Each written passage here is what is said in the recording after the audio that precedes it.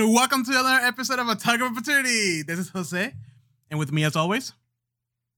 Do I say my name? No, we're not doing this. You fucks always make fun of me, because I'm like, hi, I'm Andrew. I'm not doing this shit. I'm Andrew. I'm Andrew, goddammit! And welcome to another episode of A Tug of Opportunity. I am super fucking excited to be here today. Now play the music!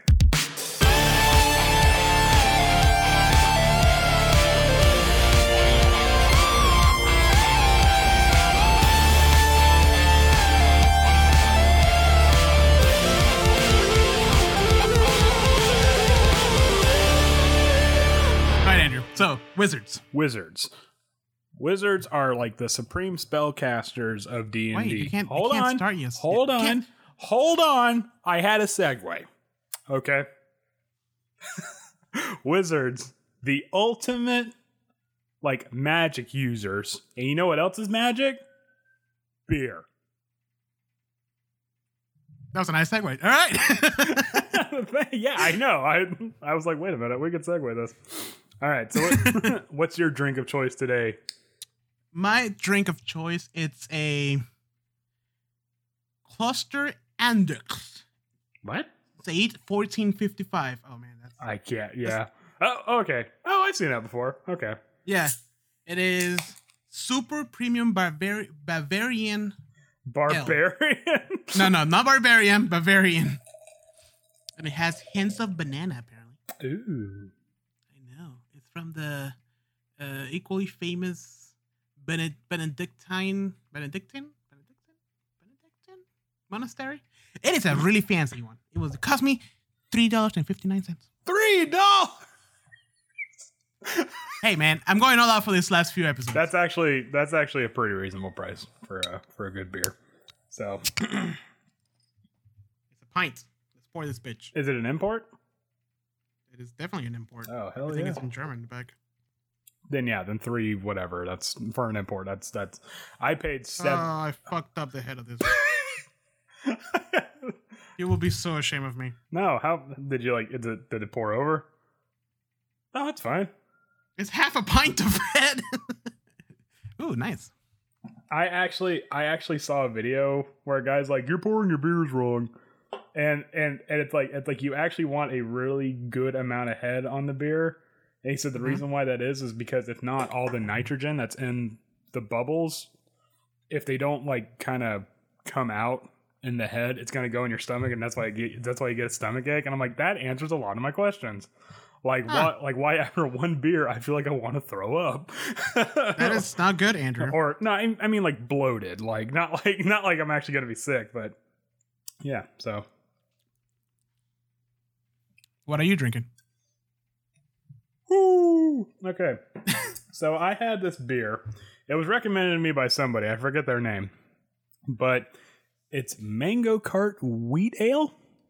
I recommended that to you. Oh, shit. Yeah, I know you recommended it. Wow, this is really good. Holy crap. It is an amazing beer. Mm. And if you make coconut shrimp with that and make a beer batter using that, oof. I can definitely see that. Good.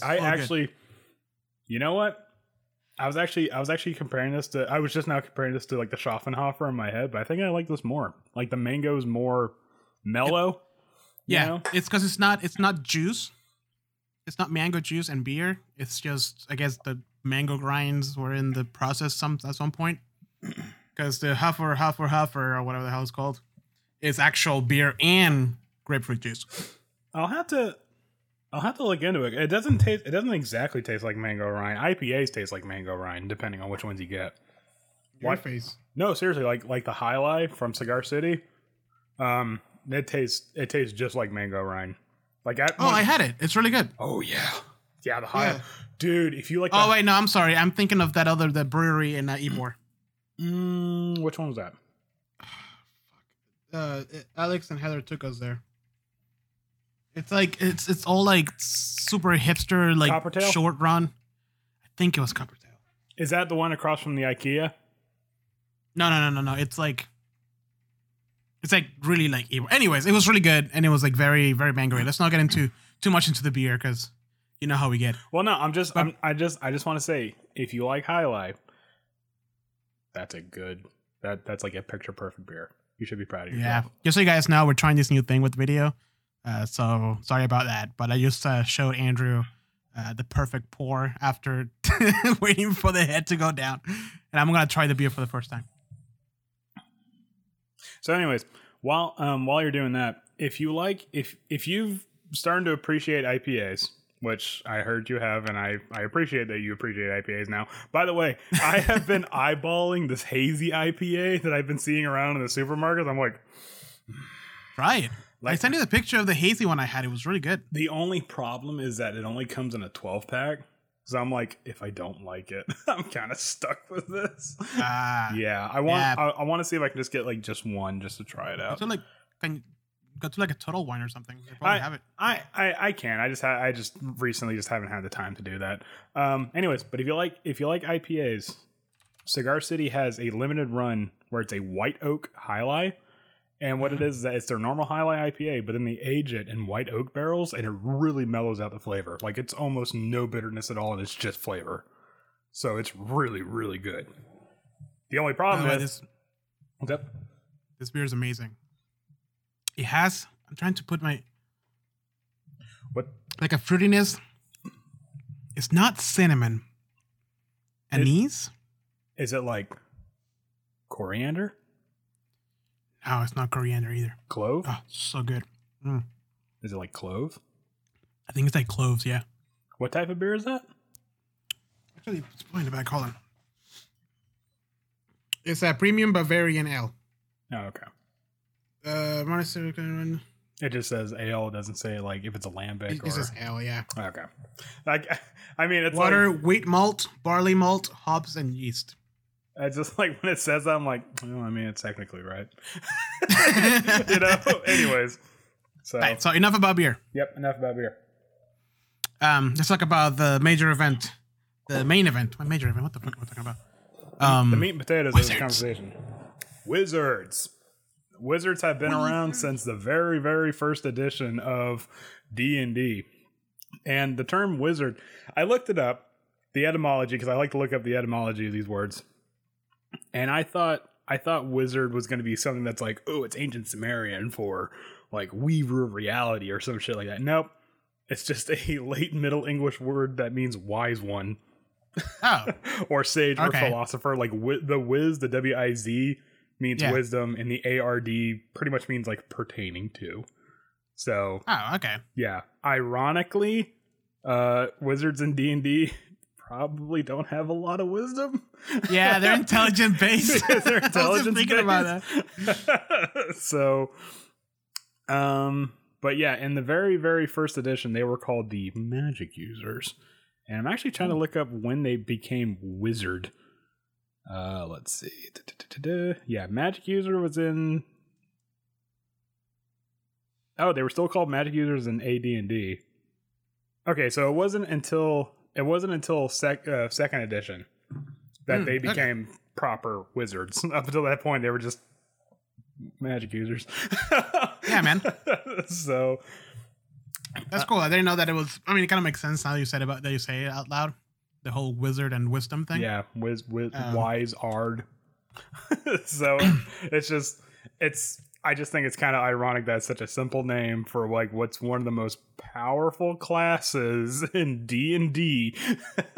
I've been wanting to play a wizard for a while, and I'm actually playing one in the starter set that you're running right now with some of your friends. And I found out real quick that yes, they're very powerful. And also, they also died really fast. And also, literally, a couple of tripping on some rocks can kill a wizard.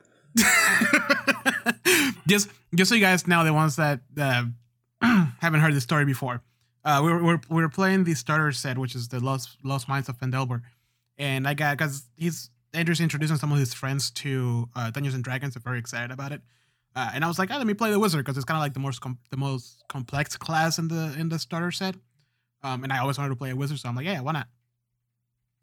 I'm doing all these things. I managed to bombard this area full of goblins and hobgoblin in there, and I killed like most of them. It was like I was freaking Goku taking down like the little green guys from one shot each. Well, and then I was like, all right, guys, let's get out of here. And then we get out through this like what was it? It was like a slide, it was like a slope, like a rocky slope. Right, and everybody had to do dexterity checks, and of course I had to do mine too, and I failed it miserably. And I took like what was it, like 6? It was I think it was 6 hit dice. And he freaking killed me. Like, oh yeah, well I'm dead. Yeah, I'm at 0. They had to like carry me out the cave. Were you below 0 or were you at 0 with 6 hit? I was right at 0. Yeah. No, I just think it's really funny that like because I remember you used burning hands and you like shotgun blasted the whole room and like wiped out the goblins. And then you tripped and like bonked your head and died. Yes, unlimited power. Oh shit! Unlimited cosmic power. Itty bitty hit die. Yeah. But yeah, no. I mean, I remember the first time I saw the wizards. They overwhelmed me a lot because I was like, it sounds like the cool thing to do, right? Like you can do pretty much anything, really. But then you started reading through the book, and there's like what, 8 different schools. There's 8. There is no. There's 7. There's 7 different subclasses and schools, and there's an extra subclass in Xanathars, which I have over there on the other side of the room. It's not going to help me out here. But yeah, there is 7 in the PHB. There's 7 different subclasses, and I know I say the phrase supplemented by spellcasting a lot, but with the wizards it's the other way around, whereas they're supplemented by their subclasses and they are spellcasting like 98%. No, actually probably I'm not even 98%, probably 100% of what they're going to do is spellcasting. Yeah, there's not much you can do unless you like get lucky and get like a blessing that gives you like some strength or something. Like either that or really really good multi-classing. Or like if you like want to take feats instead of if you want to take feats that aren't optimal for like a wizard. I don't know, man, but wizards like once you get past level what, like I want to say 3, that's kind of low still. But like once you get to like level 3, that's when you start like rocking them spells. But then you have to take a nap every like fight. I'm tired. Oh my God, that's why you play. That's why you play a high elf wizard. Yeah, exactly. Actually, they get their subclasses at level 2, and immediately at level 2, there's almost something that's like worth it for every subclass. But we'll get in that a little bit later. So if we're going to talk about like wizards, like we said before, there's 7 schools of magic.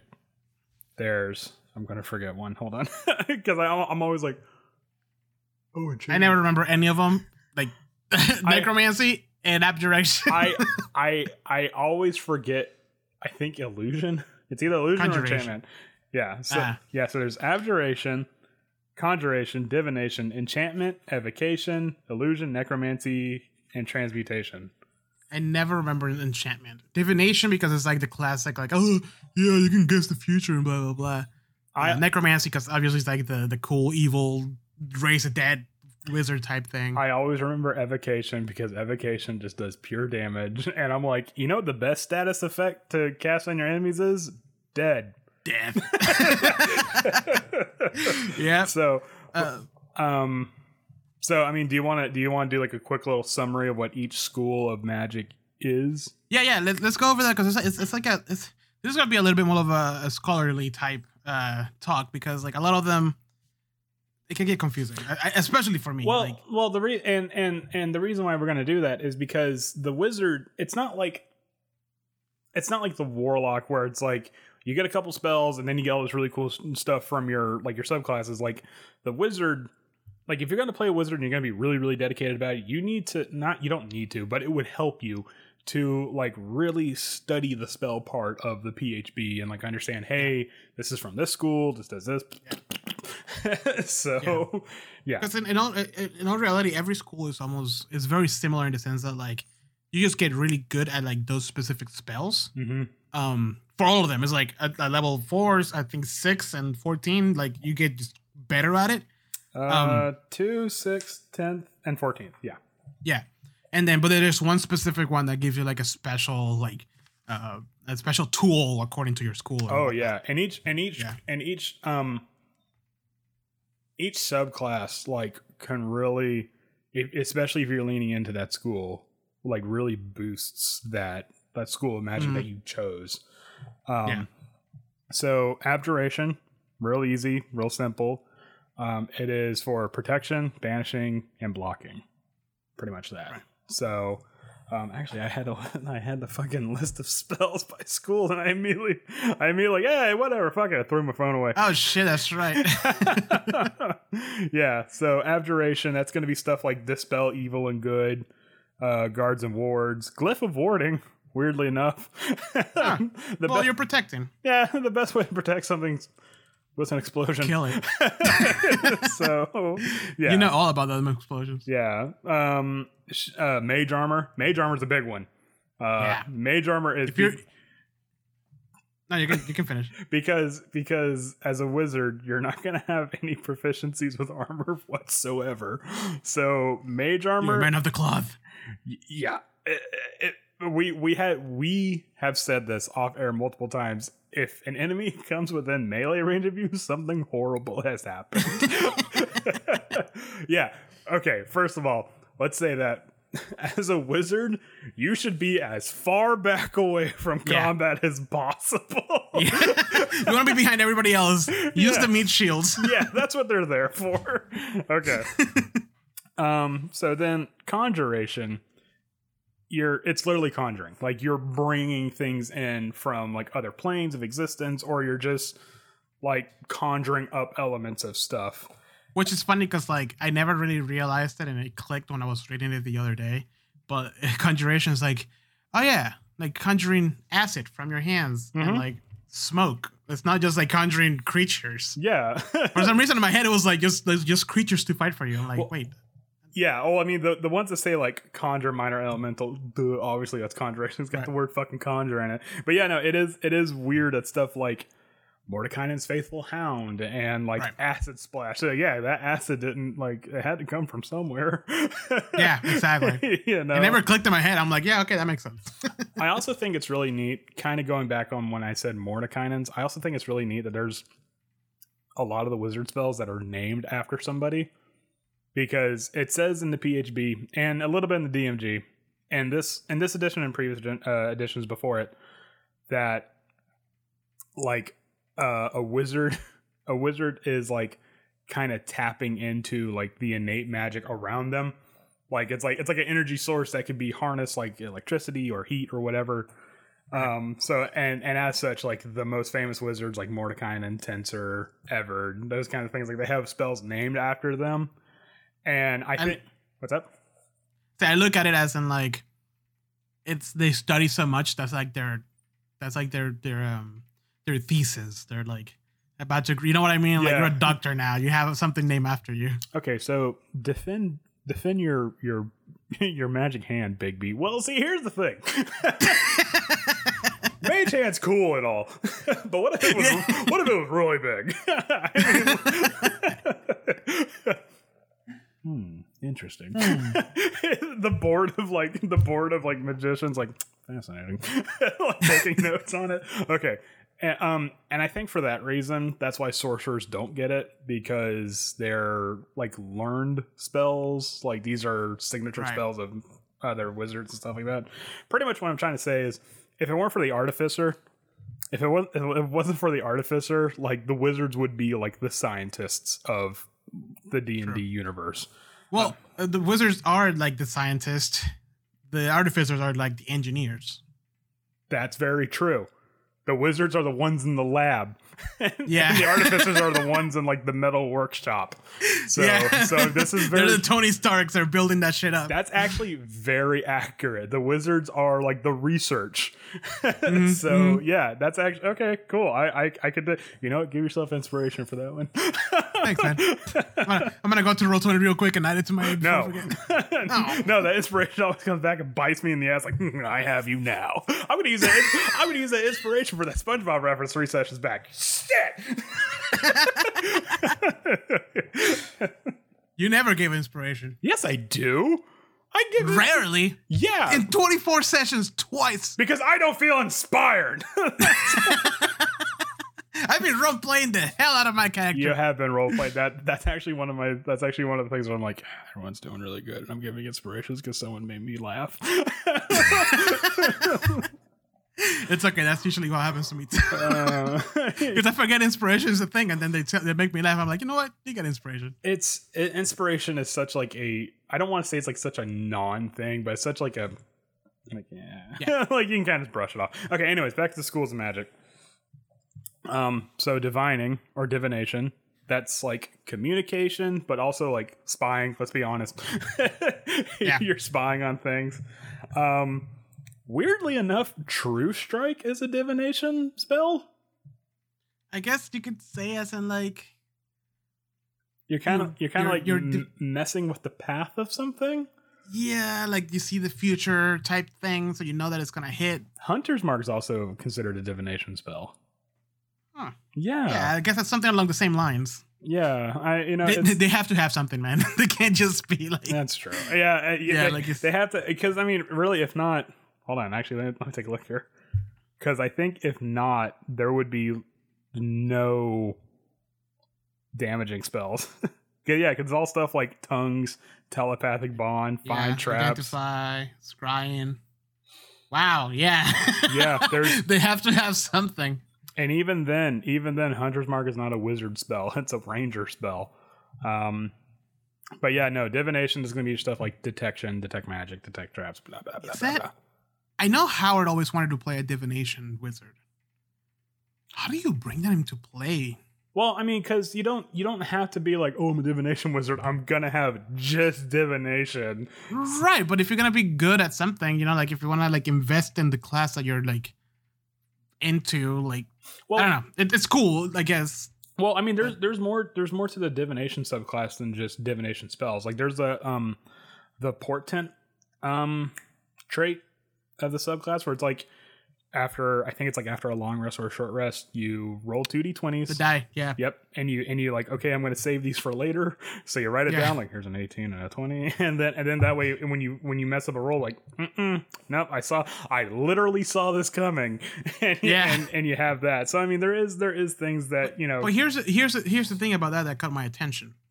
Yes, so the trait is that after a long rest, you roll a d20. And then you save that number for either an attack roll or a damage. No, just an attack or a skill check. Yeah, attack roll, saving throw, or ability check. Right. By you or another creature. But you have to call it before they roll. So what you can do on that is just... I can see that being a better thing if you rolled low. So it's like a 2 and a 5. So that way... before the DM rolls for a creature, because it doesn't say a creature allied to you, it just says a creature. So if it's like, right, I didn't even think about that. Yep. So I'm like, okay, here's the boss of this dungeon, and you roll for an attack. Like, no, motherfucker, it's gonna be a 2. You rolled a 1. I have it right here.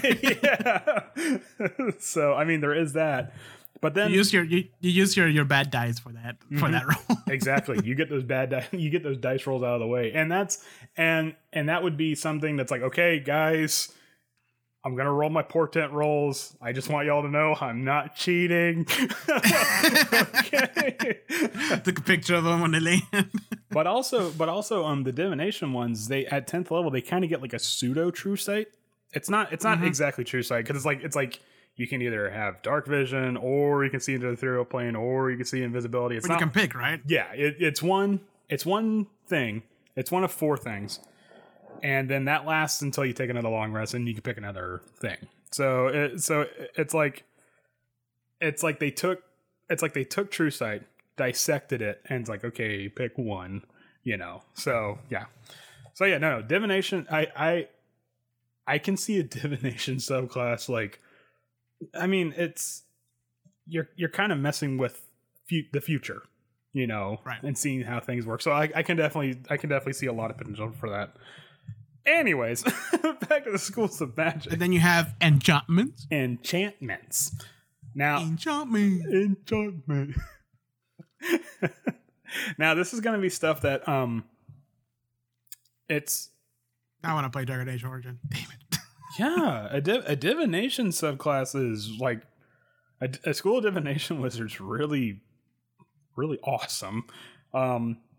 Anyways, so enchantment. This is going to be stuff that deals a lot with not communication in so much as like divination, where it's like telepathic communication, stuff like that, but like where you talk to somebody, that person hears you, and then the magic by your voice affects what happens to them. That's power word kill. Power word kill. Because you say power word kill. They hear it and drop dead. Fucking love that spell. Yeah. So I got to use it once. And they went down like motherfucker. But then somebody revived them like right after that. I love the simplicity of the spell because the description is like 3 sentences. Yeah. Or it's not even that. It's like 3 lines, 1 sentence. It's like you target a creature with below X amount of health. I'm not giving that information out. That might come into play later. You target a creature below a certain threshold of health, and they just fucking die. Boom. No saves. Yeah, Sararek used that on Alex, I think, if I remember correctly. Really? Yeah, you were there. Like, he used Time Stop. And then... That's right. He did a bunch of stuff, and one of them was Power Word Kill, and Alex went down. It's just fall. Yeah. It just like, oh, so just like stuff's like, okay, so this happened. Oh, and Alex, you're dead. Yeah. Hey, by the way. It was glorious. But yeah, so oh my god, I love all the power words. There's just something so awesome about it's like, now you're stunned now. What? So anyways, so this is stuff like sleep, vicious mockery. That's an enchantment because you're mocking somebody. Tasha's hideous laughter. We all know it. We all love it or don't. Gaius. That's an enchantment. Oh, Gaius. That's from oh man, that's an anime too. But Gaius is like Gaius. I feel Gaius is a little too powerful for the level that it is. 'Cause it's like what? It's like a 5th level or something like that. What does it do? You tell somebody an obligation or prohibition magically imposed on a person. Yeah, I'm just reading the definition of the word. Yeah, so it says you place a magical command on a creature that you can see within range, forcing it to carry out some service or refrain from that action. Blah blah blah. It can da da da. You can issue a command anytime you choose. Yeah. So you tell a creature, hey, go do this, and it has to do that. Otherwise, and if it tries to not do that, it takes 5d10 psychic damage for every time it tries not to do that. Or but no more than once per day. And it lasts for 30 days. But if you up it to a 7th or 8th level spell slot, it lasts for a year. The command lasts for a year. If you up it to a 9th level spell slot, that command does not go away. Damn. Unless you use a remove curse, greater restoration, or wish spell. So some high level shit. Yeah. That you're getting for a 5th level spell. Yep. So actually, is it 5th level? Hold on. I might be wrong on that. No, I just thought it was 5th level. It is 5th level. Also, Feeble Mind is an enchantment one. Which, have you read Feeble Mind? No, I have not. Okay. It's really mean. You shoot somebody, right? Little zap of energy. They have to make an intelligence saving throw. If they fail, their intelligence score goes to 1. Yeah.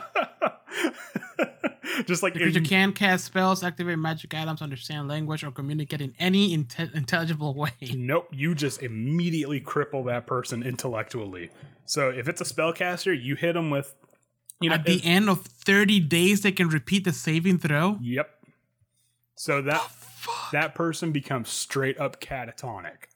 So if you're fighting a spellcaster that doesn't have like an intelligence saving throw, like I don't know, like a bard or something like that, boom, hit them with that Feeble Mind, they're out. Like, oh man, like, I want to play an enchantment school wizard.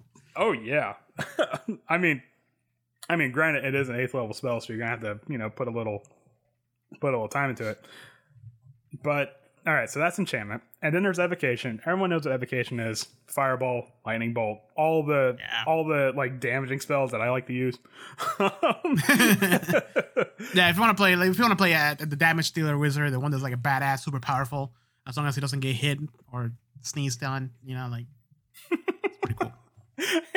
You have to wear a face mask around the evocation.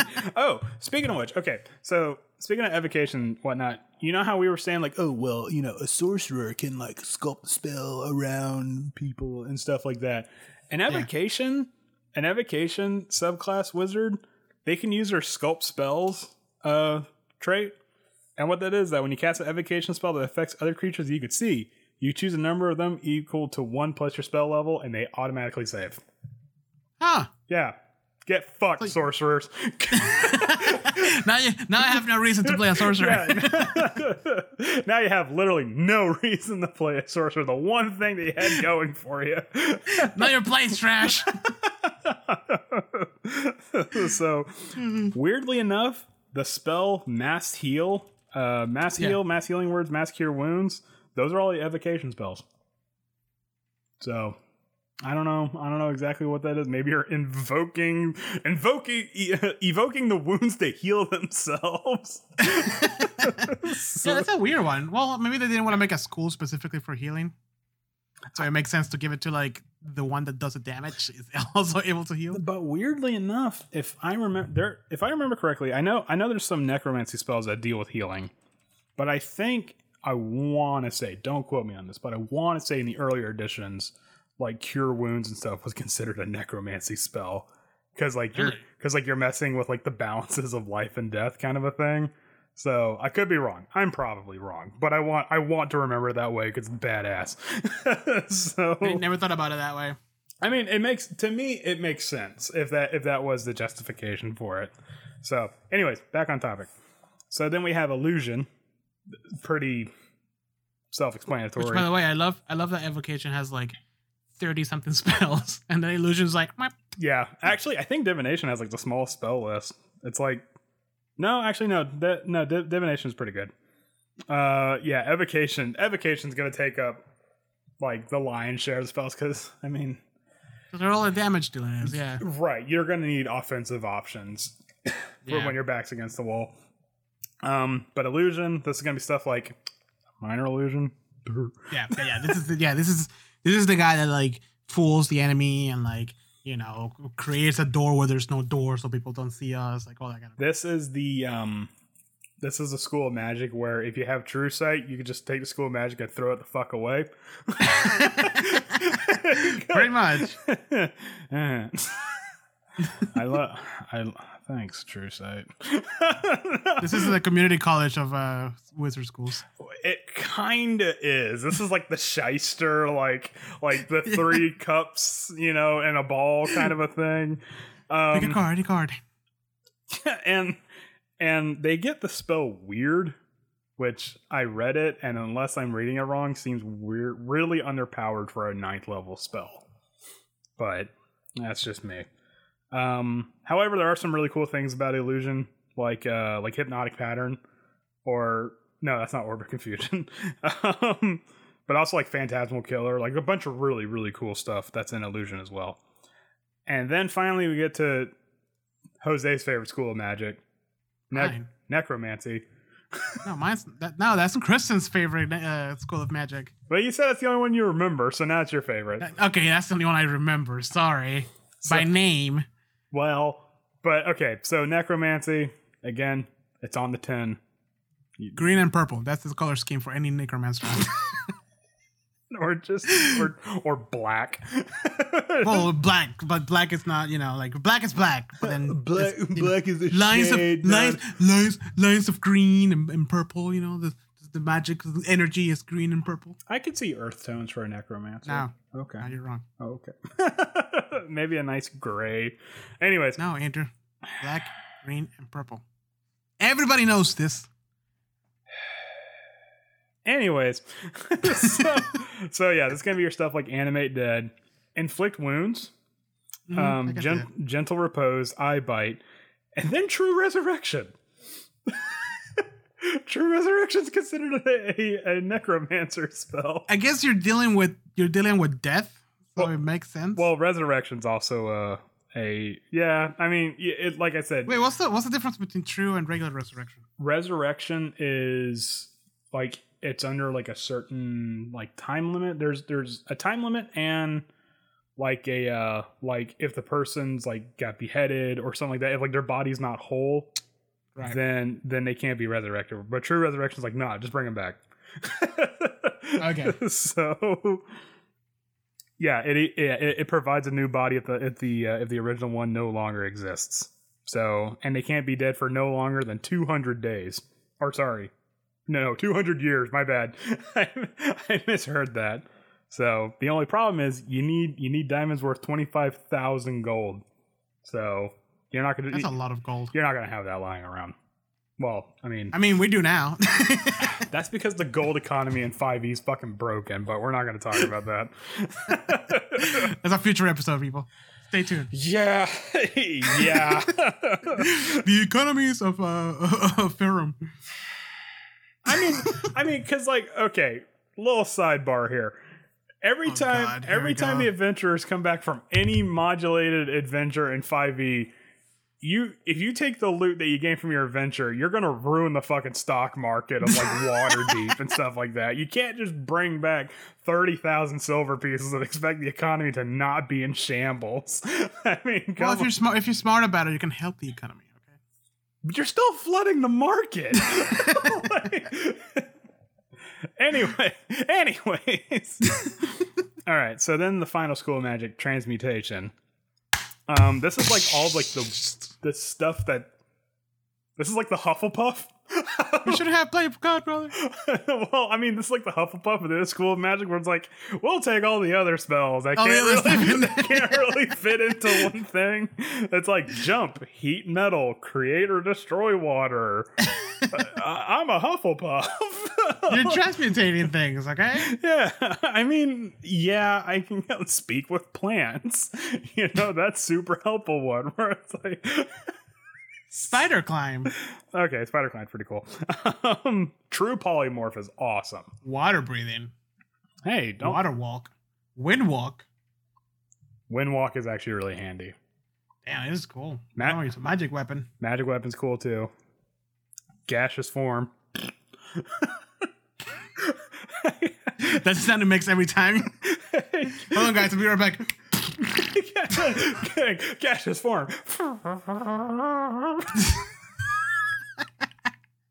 We're very mature here at Talk of Opportunity. Yeah, we like to take this seriously. Reincarnation is a transmutation spell, weirdly enough. Wouldn't that be like on the necromancy? I don't think so, because reincarnate, like you might change your race depending on how well you roll. Oh. Because like you don't just come back, you are actually reincarnated. So it's like, hey, roll a D100. Oh, that high elf, you're a tiefling now. Live with that. So move Earth. That's badass. Yeah. I was actually looking at Blur. Wait a minute, that's not a transmutation spell. Hey, rope trick, that's a neat one. And then the most powerful transmutation spell of all, haste. I've gotten haste cast on me and it's pretty badass. Yeah, I know. That's why I hate it. It's like, just saying. It's like before a boss fight, like I'm going to cast haste. I'm like, well, all right. You know what? Why do I even bother? Why did I even balance this? Yeah, you know what? Double the HP. Well, he can cast haste on himself too. So, all right. So those. Yeah. So I mean, like, so what I'm getting from this is that there's a bunch of different. So even though you pick a certain school, mm-hmm. you're not bound by those specific spells. You can mix and match. Oh yeah. Well, okay. All you being part of that school means is that you get to copy the spells for cheaper and less time.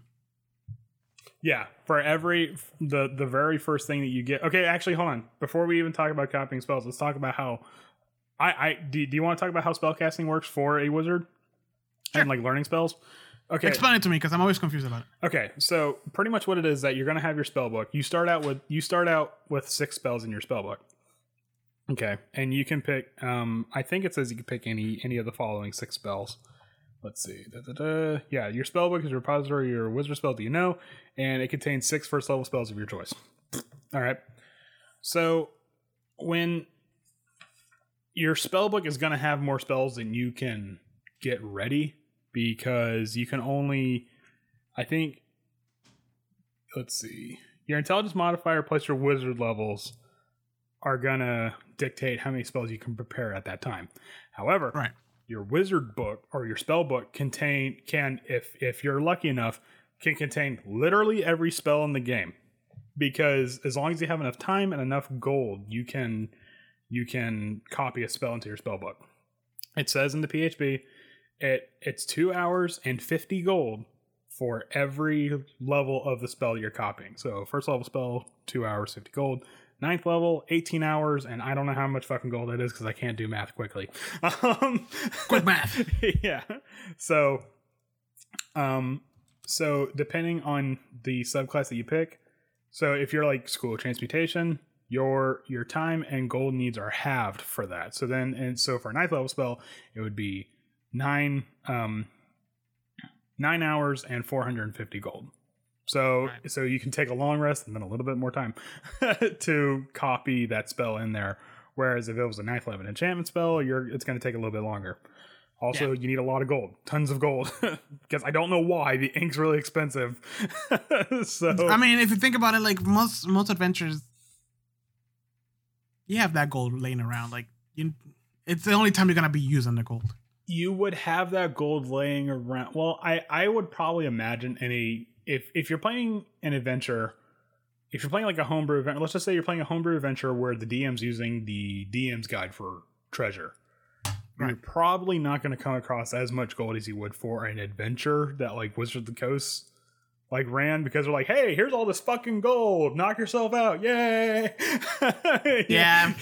So what do we get at the end of this the 3rd level dungeon crawl? 30,000 gold. Look at I love that we just said the same number. Look at all this fucking gold. So all right. So at the end of your long rest, you look at your book, and let's just say your book has like 18 spells. Well, you can only prepare, what was the number I gave before? Intelligence modifier plus your wizard level. So you have a +3 intelligence modifier, and you have, let's say you're a 4th level wizard. So out of those 18 spells, you can only prepare 7 of them.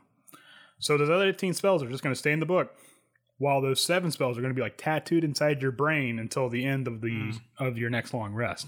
Right. So if you lose your spell book, or if something happens, or like you're taking a long rest and someone steals your spell book, those spells that you didn't prepare, gone. You've completely forgotten about them. So then what's up? That never comes into play. It doesn't, and it should.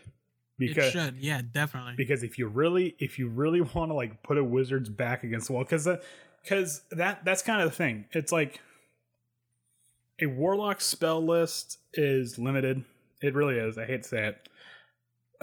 A sorcerer spell list in 5e is really like just blasty and damage spells, but a wizard spell list is like almost every spell in the game. I mean, clerics and druids. Yeah, clerics and druids get their own thing, but like a wizard spell list is like, what can't you do? So yeah, if you really want to, like wizards, wizards are super handy, and that's why. And I think what's really neat about the spellbook aspect is that it kind of puts a more, what's the word? Like not physical. Hold on. It kind of like changes like what your perspective on like loot is. Because it's like, okay, yeah, gold's great and all. I only need that to fuel my research. But does this guy have a spell book on him? Like if he's a wizard or like a spellcaster, like, does he have a spell book? Does he have scrolls? Like, I want to copy the stuff down. And the cool thing about it is that because there's really no failing copying it down, you just need time. Yeah. So you're just like, hey, let's just studying. Right. And that would be a really cool way to justify, like, if you can't make it to your next... Hold on, let me sit in front of the mic because I keep moving a lot. That would be a really cool way to justify, hey, I can't make it to this next session. My guys, can my guy be, like, copying a, like, really powerful spell down? And I'd be like, yeah, sure, why not? You know, just, does your guy have the gold for it? Okay, cool. So he's going to spend the next 18 hours copying Power Word Kill or some shit like that. You know, so... Yeah. Let's see if there's any more to it.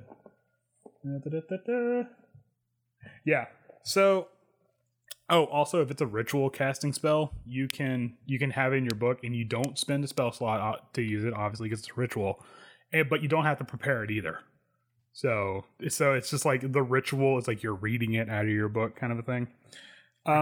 Weirdly enough, no, they do get a component patch. My bad. So yeah, it's the best way I can describe it, because like a sorcerer, the spells they know, that's the spells they have.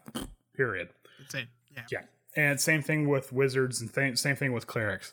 But like druids? Yeah, sorry, what did I say? Wizards. Same thing with druids and same thing with clerics and bards. Whereas a wizard, you have like a bank of spells. And you kind of have to like take in, okay, we're in a dungeon setting, probably going to need detect magic and traps, and probably some defensive and offensive spells. Or like, hey, we're in a venturing setting, speak with plants can come in handy, maybe. which is one of the reasons why I like wizards, because you're not stuck with just a certain way of play. Mm-hmm. Like you can mix and match depending on the situation. And the best part is that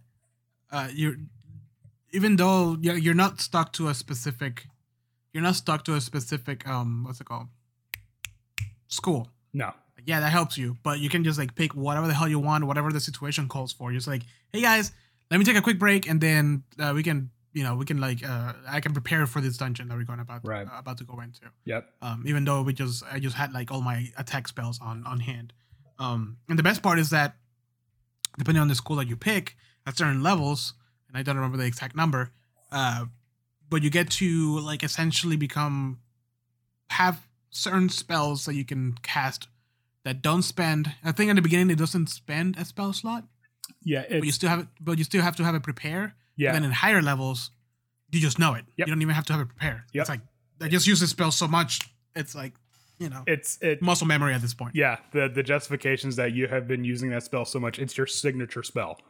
So like, whereas like Mordekainen has like Mordekainen's like Magnificent Mansion or something like that, you have like Finnegan's Firebolt or some shit like that, or like something like Flaming Sphere. Like you've cast it so much that like you have mastered the spell, right? And it's kind of like where like fighters is like the blank canvas for martial classes. Wizards like the blank canvas for spell casting, where it can be because all a wizard is just someone that's studied really hard and learned how to use magic through research. It can be literally anybody, which opens up a ton of possibilities. So, and again, it's kind of like, weirdly enough, no one ever says a wizard's fucking boring.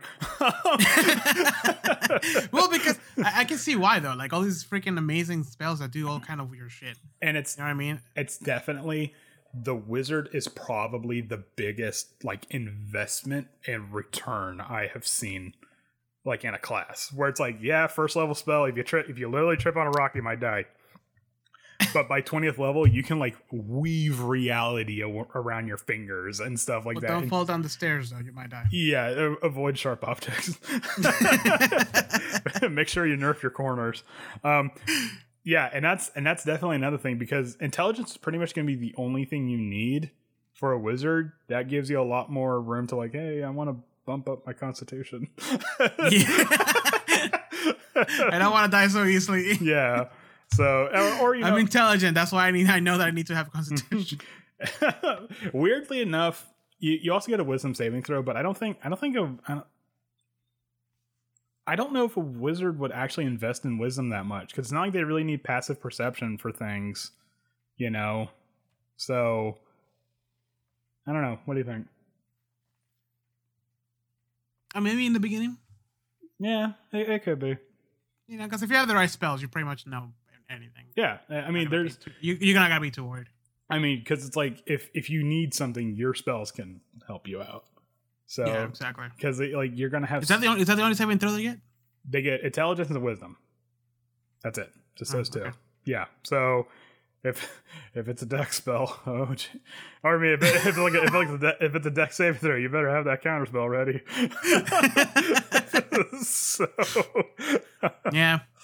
Yeah. So Andrew, how about war magic?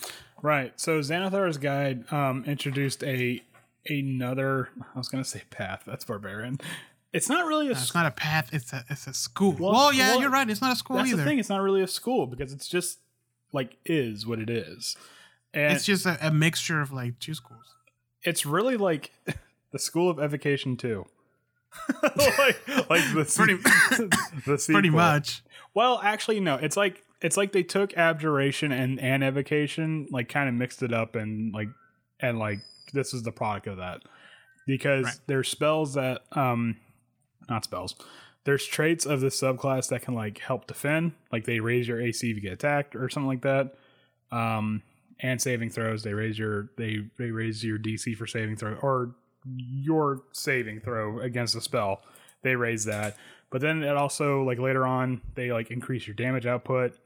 And then I think like the last trait they have is that their arcane deflection is like spread throughout other like members of your party. So it's in a weird way, it's not exactly a frontline spellcasting class, but it's more attuned to fighting. Like not just damage output, but fighting. You know. So it can survive a slap. Yeah. I mean, it might. It's still. It's still gonna. It's still at the end of the day. It's still a wizard, so it's still gonna be extremely squishy. But yeah, it would be nice if they give him like a couple, like maybe increase their hit die. Or from a D4 to a D6. You know, if they were gonna mix abjuration, and evocation there, they also could have thrown in necromancy, where it's like, hey, you get temporary hit points for like nuking this party of goblins. You know, like well, I mean that would make sense. That way the guy keeps going, because the whole idea of war magic is that this is the wizard that is on the battlefield. This is the one that you would bring to a war. It's in the name, war magic. So yeah, I mean. And it is, it's powerful. It's really strong. It is. And if you're going for like an offensive base like wizard, this is the one you would go for. So what I got from all this is that wizards are the real jack of all trades. In terms of spell casting, yes. Like if it if it involves magic in any way, shape, or form, a wizard can do it. Right. So, and I'm talking. And I want to play a fucking wizard. Me too. It's not like I have one. If somebody plays a wizard in the next campaign that I'm DMing, I am definitely gonna be messing with their book. Oh shit. Because I don't know why I never try that. Well, it seems mean. Well, and you know, and the thing about that is that like it's as a player that's a bit of a hassle to have something like that because okay, if we're going like off the Roll20 character sheet, you're gonna have to have a separate sheet just for the spells you know as the ones you have prepared. That's true. Either that, or you can have like a little toggle on the ones you're going to prepare. I think that's probably the whole reason why it's there. Never mind. I just answered my own riddle. But I thought it was for the ones that you already casted. Maybe I don't know, because you can cast a spell as many times as you have spell slots for that. It's not like once you cast that spell, it's gone forever. So maybe it's for all the classes. Could be. But yeah. So as a player. Depending on your dedication level, that might be a bit of a hassle. I actually see that as kind of being fun. I like the idea of like having like little things, mechanics, like gears that fit into my character. As a DM, I just see like nothing but potential on that. Where it's like, so for instance, remember that part in Curse of Strahd where that assassin was trying to steal the book back? Like the Tome of Strahd? It was Aragorn, and he broke into the Blue Water Inn, and you guys like nuked them immediately. Yeah. Okay, what if he succeeded and he got the book, but he got the wrong fucking book, and he accidentally took the spell book, and he didn't realize that till he was like hours away, and now like the wizard's like, crap, I had like divination magic in that, I have nothing to fight now. Oh man. You know, so or like I prepared only like illusion spells. Like I guys, we're in a bit of a pickle. So I was using my cousin's birthday party. I was doing illusion magic. Yeah. God, can you imagine trying to be a magician in like Faerun, where it's like I know how you did that. Like, shut up, man. Show someone in the back, like, is this your card? How does he do that? Like the little rings and shit. No, I like I said, it's little things like this that you can really like expand upon in an adventure. And that plus like the copying the spells is like the coolest part for me, because like there's no limit to what a wizard can copy. They just have to like put the time in, and they have to have a spell slot to use it.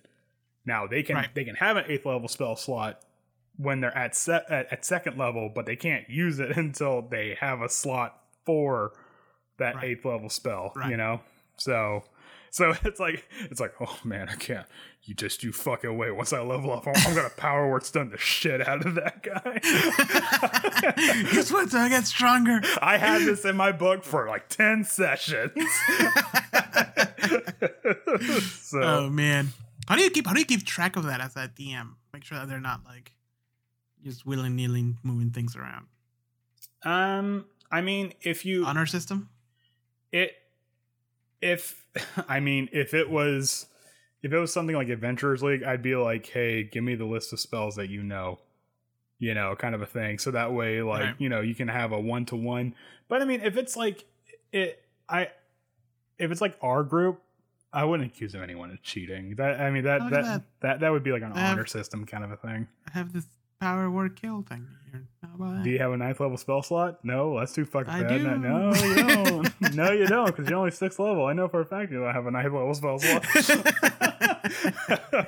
Yeah. So. Yeah. Wizards. Well, it's not only wizards are badass as hell. Well, it's not only that, but every time you level up, you can add 2 more spells to your spell book. Right. So it's just like. Is that for free, or you still have to pay the gold? No, I think you just like it just like came to my mind like a revelation. Actually, that's a really good question.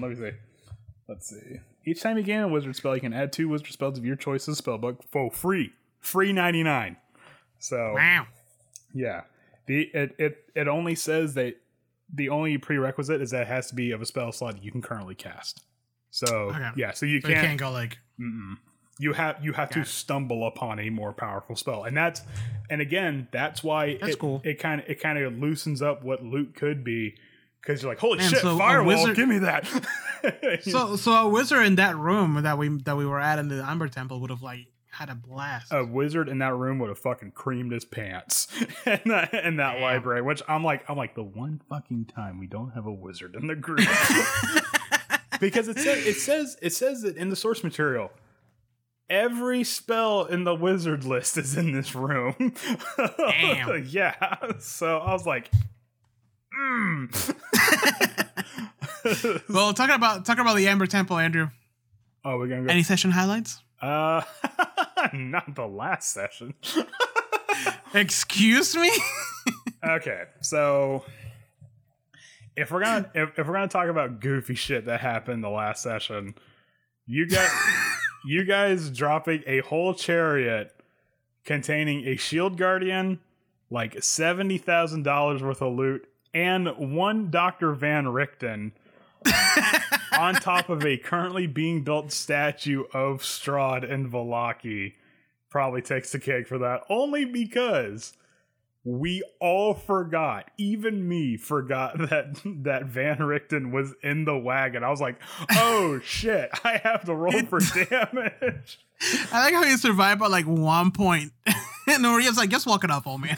Yeah, exactly. Like he's like in intensive care, and you're like, he's fine. So no, my session highlights for that was when the fight with the hags.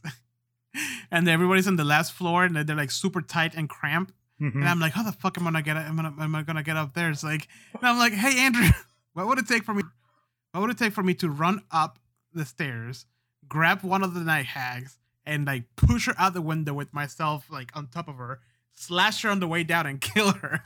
And you're like, okay. Rule of cool. Yeah, it's a rule of cool. Let's do this thing. And no. My favorite part of that was that I was like, well, you barely made your strength check. I'm gonna use my inspiration.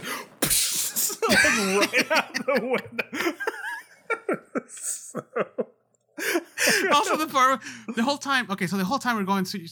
Okay, in Kosher Strahd, when you guys first arrive, there's this old lady that like approaches you and she's like, "Hey, you want a pastry?"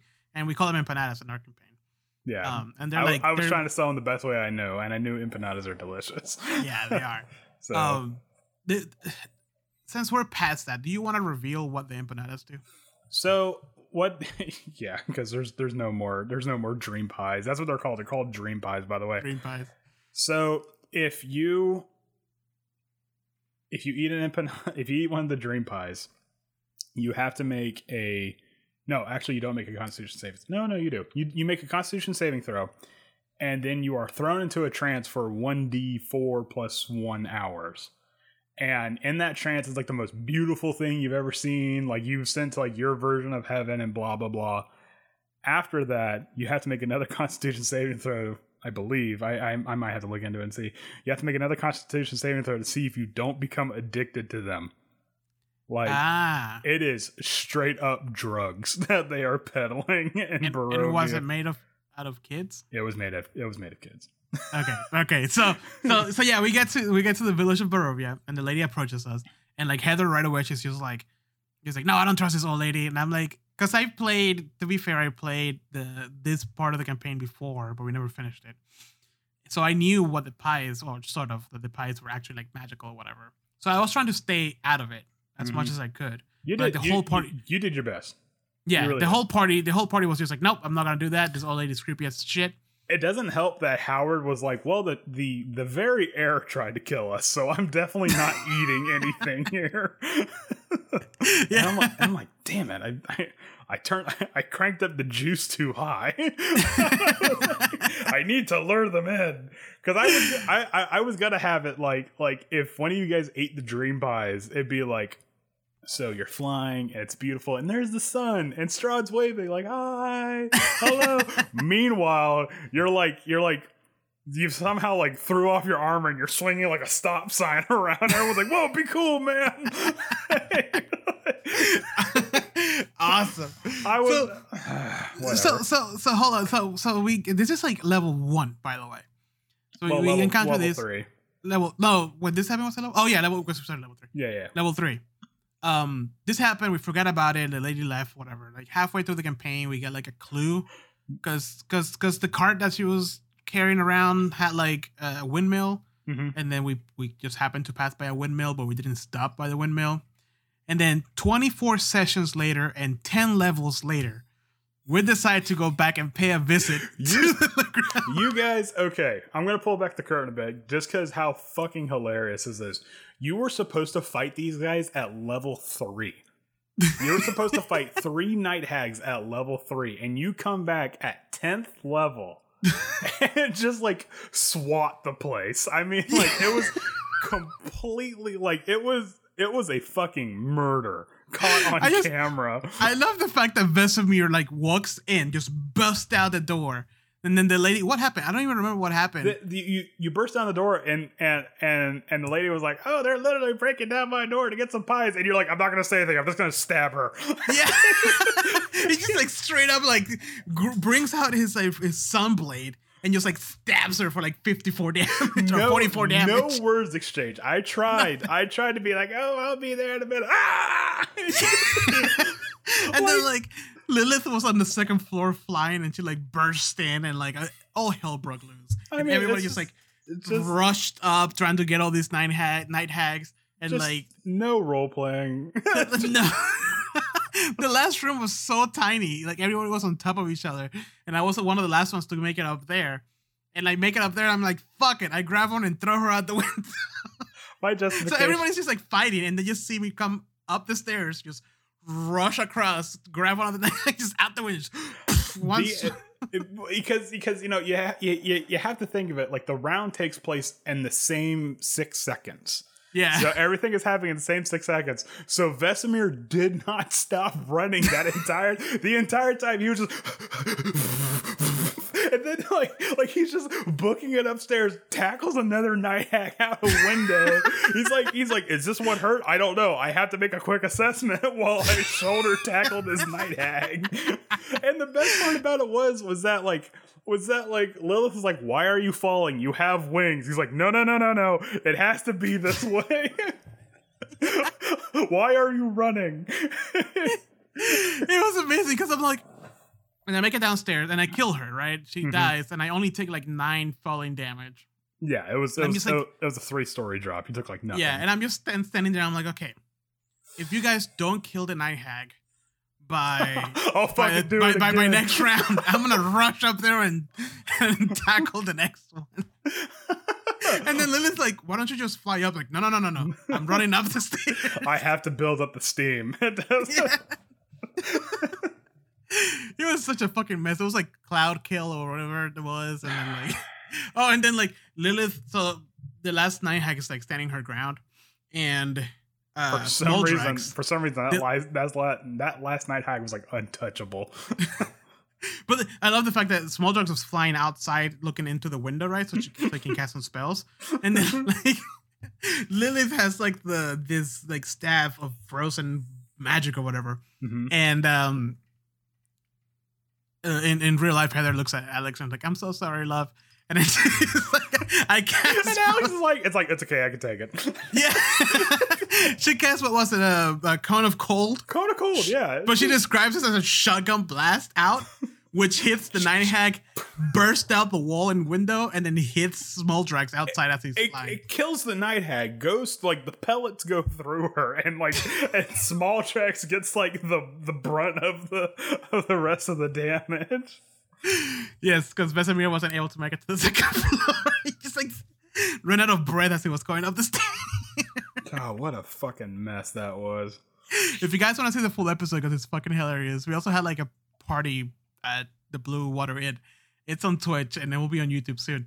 But I love the fact that like, why did this happen?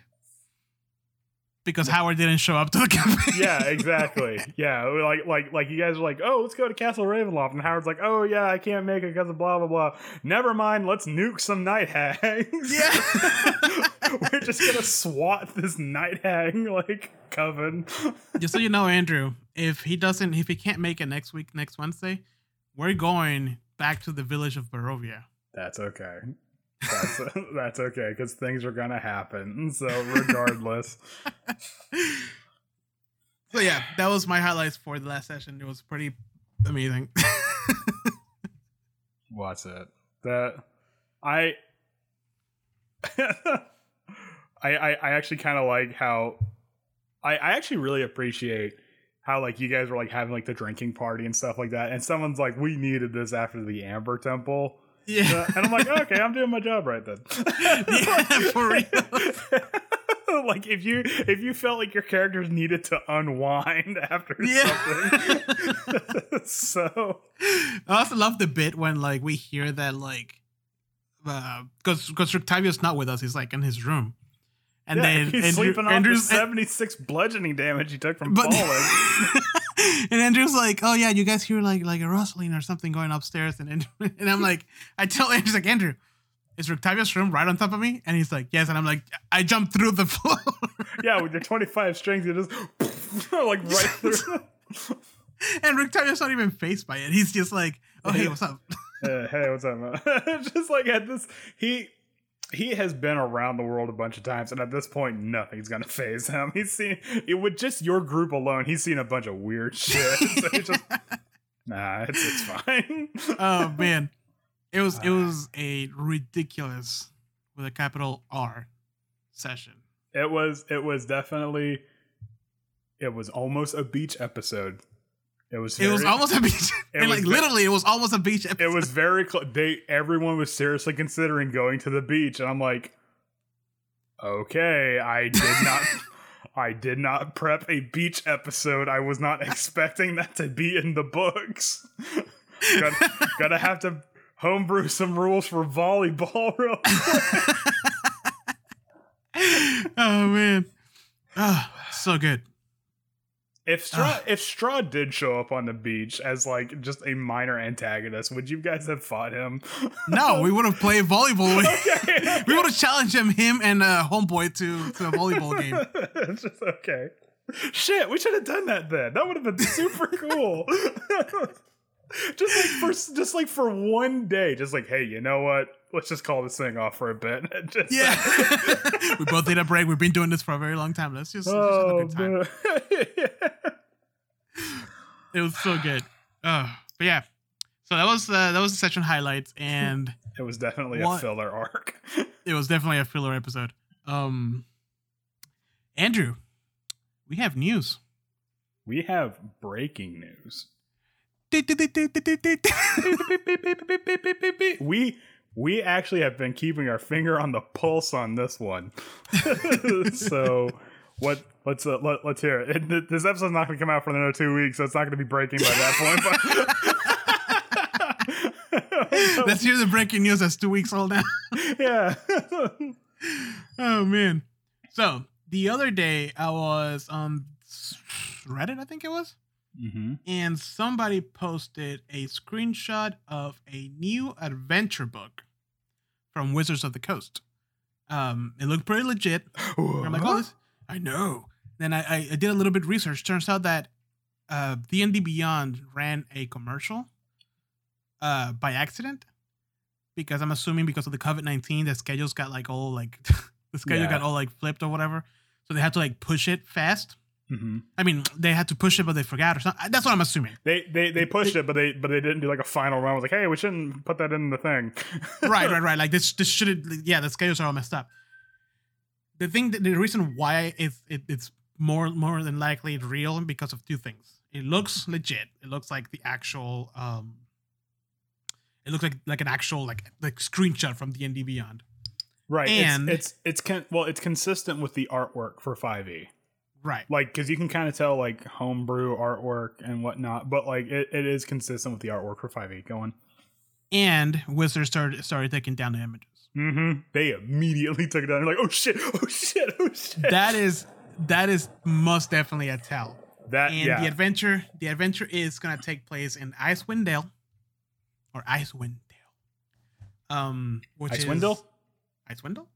Which is... I know very little about it. The reason why the name sounded familiar is because it was a video game called Icewind. It was a PC game. Do you remember that? Yeah, it was around the time of like Baldur's Gate and all that. Because you showed me that. I'm like, wait a minute, Icewind Dale's a D&D setting? Yeah, right. And it's gonna take place.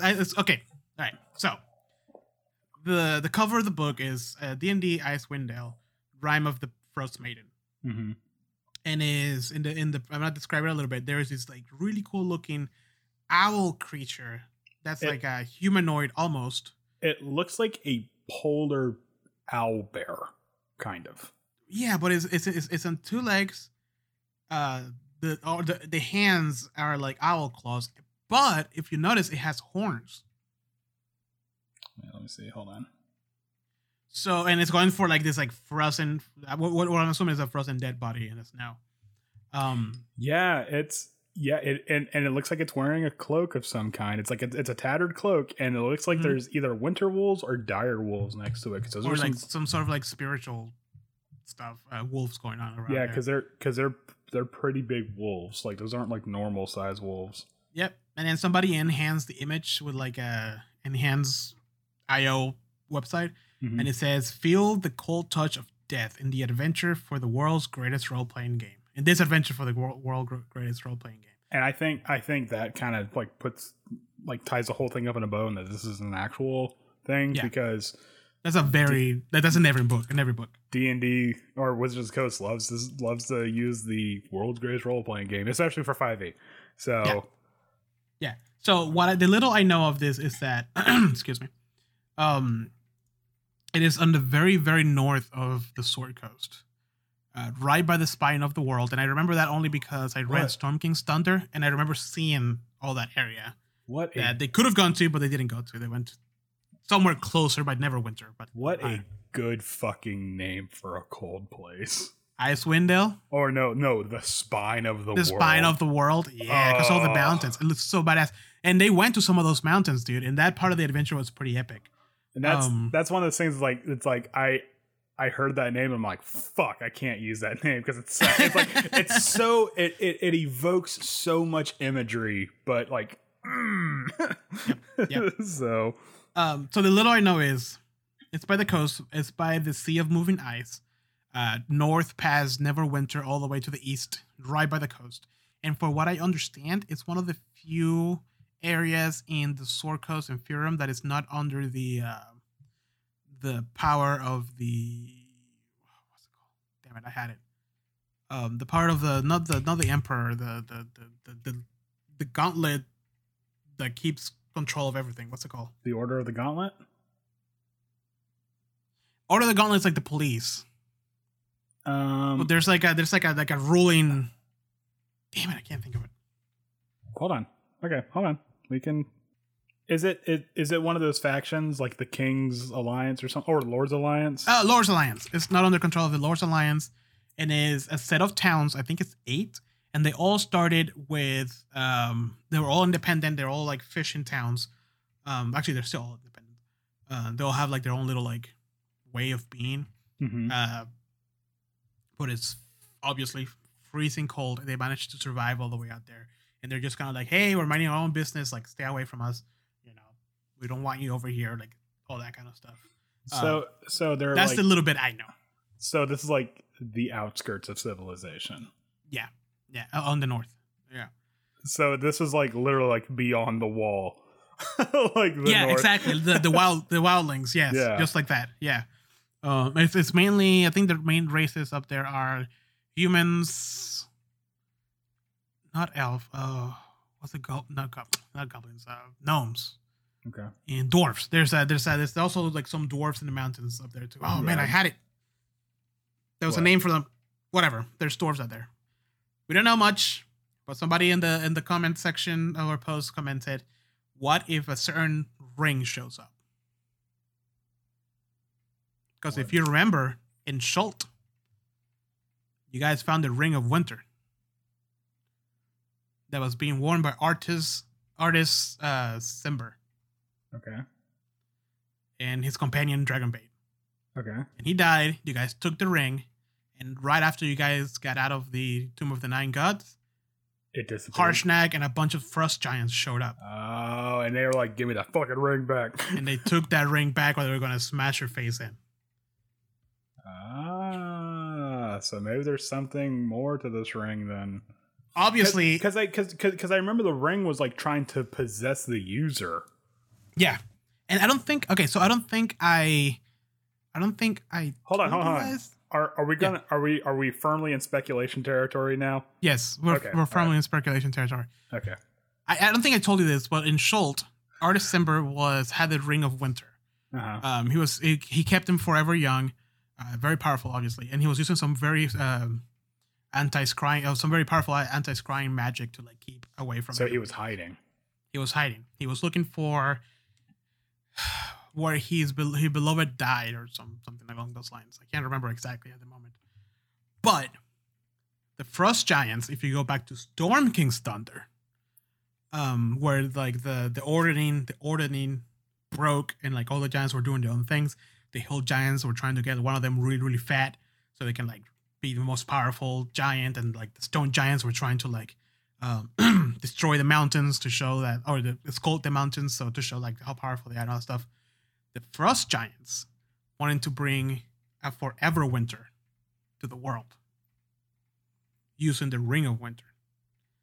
This was like a subplot throughout the whole thing. Like each giant faction was doing a different thing to become the father, the all-father, like the next ruler of the giants. Right, they were leaning into what they knew, kind of a deal. Yeah, because the ordering broke, like the order of like which giant controls each other giant, like the hierarchy broke. The hierarchy, yep. Yeah, and so, but that didn't really play off. Like I think you guys. Well, I mean, don't say you guys. You know, I don't know what you're talking about. Yeah, you didn't, but like the other ones, my other players, I think they followed, because you can follow a bunch of different ones, but I think they follow the fire giants.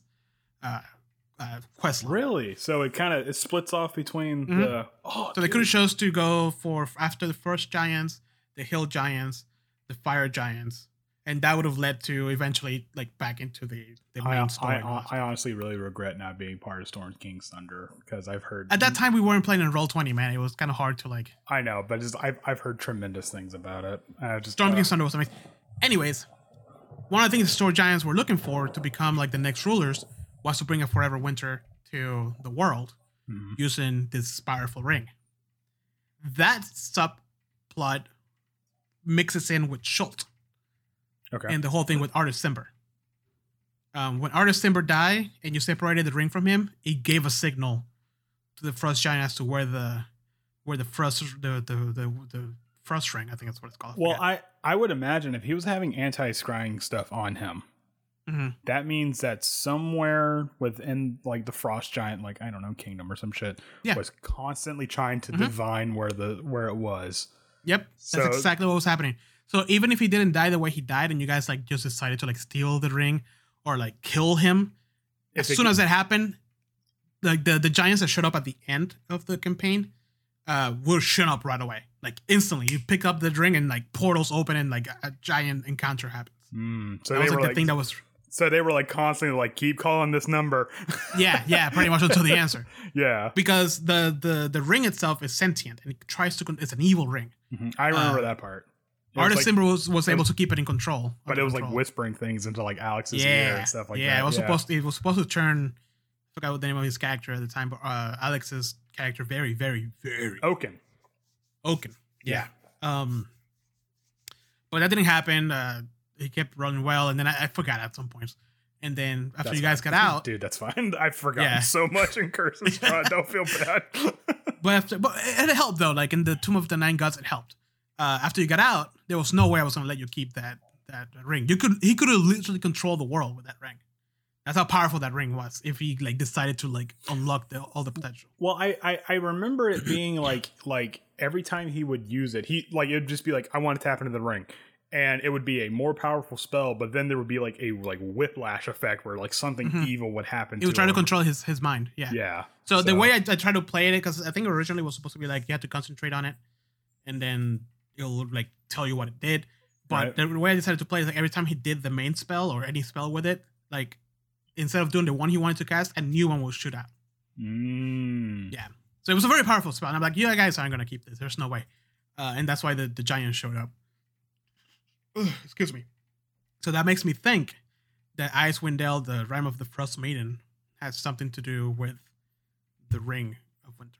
Do you think the Frost Maiden in question could be like an ice giant queen or something like that?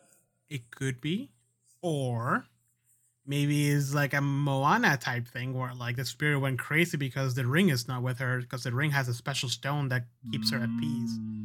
Or some bullshit along those lines. Right. There's a lot of possibilities. Homeboy might also show up there because I know he's like really big up there. What's his name? Dritz. Is it, how do you pronounce it? Dritz Do'Urden. Dritz Do'Urden. And his panther companion Murderman. Wait, that's not right. Murderman. Wrong one, man. Yeah, I remember. I only read like one book by Elias Salvatore. It was pretty good. But it did take place up in the north as well. But yeah, so the next book is Icewind Dale. Rime of the Frost Maiden. Yes. And already Andrew Cole dibs on it.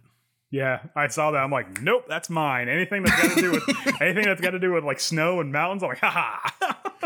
That's gonna be. I just imagine like we're gonna be done with Avernus, and then this one's gonna be ready to run. So you're gonna go from like hell to fucking frozen tundra. Yep, you guys are gonna get like colds from like dealing with like the climate shift and stuff like that. In real life, you're gonna be like, oh, shit, I hope you guys brought some Theraflu with you. All right, so I want to speculate a little bit further into this because we were talking about like lore and stuff like that. I'm hoping this is my prediction here. I'm hoping that at the very least, Rime of the Frost Maiden brings more survival elements and like some mechanics, because in the DMG the survival mechanics for extreme heat and extreme cold are essentially the same thing. Like every day you make a DC whatever check, you fail it, you gain a level of exhaustion. That's it. There's no, and I think this would be a really good time to explore, like kind of like, oh, if you're sitting at a fire, the DC is raised to this, but you fell into some like ice water, so the DC is kind of lower to that, blah, blah, blah. And like now we're talking about like wind speed and crap like that, and wind shear, so I think this would be a really good point to kind of like add a little bit more to the like survival rules.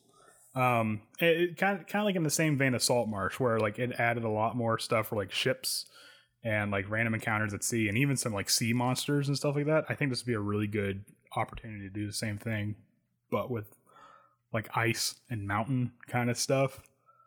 You think there's going to be any new races in Icewind Probably. or Rime of the Frost? Because it is an untouched side of the Sword Coast that we don't know much about. So I wouldn't be surprised if there is. I want to see. I do want to see some like better survival that's a little bit more entertaining. Than just like rolling for the weather, then rolling for whatever. You know what I mean? Because like Tomb of Annihilation, it was fun for a little bit, but it died out real quick. Yeah. I mean, there's really only so much you could do. It's like, okay, roll a Constitution check. Oh, everyone rolled really well. Okay, never mind. The cold is cold, and you're fine. Yeah, exactly. So that'd be cool. I want to see like, okay, first of all, wouldn't it be amazing if the adventure was from level 5 to 15 or something along those lines? I think if we're going the way that you were talking, where it's dealing with frost giants and stuff like that, I think it would be good if it dealt with a little bit higher levels like that. Yeah. Like hey, look, don't have us start from 1 anymore. Like that's, you know what I mean? I think they're going to start from 1. There's probably going to be a thing where you can start from 1 just because. Like an intro adventure like there usually is. Mm-hmm. Yeah, like in Death House or something like that. Right. Or I didn't even think about this. Dragonspire Peak could roll into this. Yeah. So, I mean, I would imagine they probably have to incorporate like a 1 to 3 kind of a thing, but it's probably like the same vein that you can just like, hey, start at level 3, we're gonna pick this intro instead, kind of a deal, or level 5, like you said. I wish there would be a little bit more bold in that and like start level 5 and go all the way to 15. Just because like I know the sweet spot for them is like what, like 8 and 10 to 8 and 10, but like come on, like give us and like this is a perfect adventure because there's so much more stuff that you can do in the snow. That's a lot more like danger, a fucking level 1 wizard in the snow will just fucking drop dead and die. Right. And I think if you really, I would love to see an adventure where the elements play a much more crucial and lethal part of it, where like you're not, because it's one thing that like you're climbing a mountain and you're fighting monsters along the way. That's cool. But it's another thing entirely when you're climbing a mountain and you're like, shit, did we bring enough food? Like we can't find shelter kind of a thing. Like I would love a much more granular, like survival kind of a thing going on, because the survival rules in 5e, unfortunately, are, I feel a little lacking. So if you want to have like a more like survivalistic game, you're going to have to homebrew a lot or be really granular, Yeah, don't be afraid. Like, okay, like you introduce a lot of people to 5e, very, very, it's very, very easy, very welcoming. Like, don't be afraid to like crank it up a little bit more, Yeah, you've got your people now. Your fan base has pretty much been established at this point. I mean, you're still going to have people trickling in, but yes, but yeah, the 5e opened up the floodgates for people. Yeah, now's the time to start like, all right, now we're going to start adding more granular stuff, and we're going to crank up the difficulty. This would be the time to be like, okay, power fantasy's over. Let's put the fear of God in these people. So I'm just saying, man. I'm just saying, because you said it and I've said it off air tons of times. Traveling's like the worst part of 5e. It is. It is very boring. It's so like, okay, you guys got there. That's fine. Like, it would be really, really fun to have something incorporate a lot more into that. Yeah, for sure. So, but yeah, that's. Do you have any more news? No. Yeah, that was a big one that dropped for Dungeons and Dragons. In the gaming side, Sony announced their PlayStation 5. Yeah, it's only going to be $800 and what? How many dollars? No, I'm kidding. All right, let's see. Maybe in 2 weeks they already released the price. Let's make some guesses. I think it's not gonna be $400 anymore. No, I'm gonna say $500. I was actually going to say $500 because Teresa's like, oh, I heard somewhere it's going to be $600. I'm like, I don't know about that. That seems a little too much. $500 seems like a good sweet spot. I mean, since there's 2 consoles, maybe the $600 one is the one with the drive, with the CD drive. Oh, I didn't think about that. It could be. Maybe. Because I mean, they haven't raised the average price for a console in a while. No, and it's kind of well known that like companies like Sony, Nintendo, whatnot, they lose money on consoles. Oh yeah. Yeah, constantly. Yeah. Sure. They make their money back on first party games, but they don't make money on consoles. That's an investment. Yeah, so. For sure. But yeah, I think that's all we have for them today, right? Yeah, that's all I got.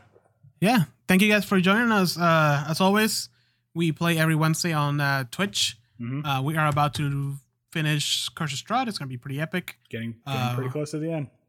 Yes, after that, we may jump to Avernus, or we may play a one-off. I don't know if Heather is going to... I'm going to put Heather on the spot. Heather, you have to answer us when you hear this. Are you going to run a short adventure? Run Ghost of Salt Marsh. Do it. Do it. I believe in you. I believe in you, too. Do it. The first adventure is really fun. But yeah, we're about to finish Curse of Strahd. We play every Wednesday on Twitch. And now Facebook Live. If you want to keep up to date with our stuff, follow us on Facebook, Instagram, and Twitter. We are mostly active on Facebook. And as always, our podcast episodes come out every other week. So with that, you guys have a wonderful rest of your week and stay safe out there. Oh wait, hold on. Weren't we gonna play a Call of Cthulhu adventure? Oh, I am so sorry. I had to bring that up. we don't know yet. Oh, okay. It's in the books. It's in the books because it keeps being pushed over and over again. Well, I mean, we're getting close to the end of a campaign, so at this point, I might as well just do it after Curse of Strahd is done. I mean, I really don't want to blue ball anybody. That's the thing, Because we're about to get to Curse of Strahd, man. Castle Reverend left. I want to get there. But anyways, yes, there is a Call of Cthulhu adventure coming up. Hopefully, we can convince everybody else to play Starfinder. And I also want to run a Cyberpunk 2077. A Cyberpunk Red starters kit. Oh, if we can get people to play Starfinder, that would be fucking awesome. It would be amazing. It's a little intimidating though. I'm not gonna lie. Compared to 5e, it's a step up. There's a bit more crunch to those rules, so it's not as bad as Pathfinder, but it's still. Yeah. So. But with that, you guys have a wonderful weekend and keep on gaming. Yeah, stay safe out there. Stay 6 feet apart. Stay safe out there. Yeah. Well, maybe by then everybody will be dead already. Wash your face. Don't touch your hands. Touch your face. Don't wash your face. Stay in drugs. Don't do school. Yeah, exactly. Yeah. All right, you guys have a good night. Good night. Bye. Bye.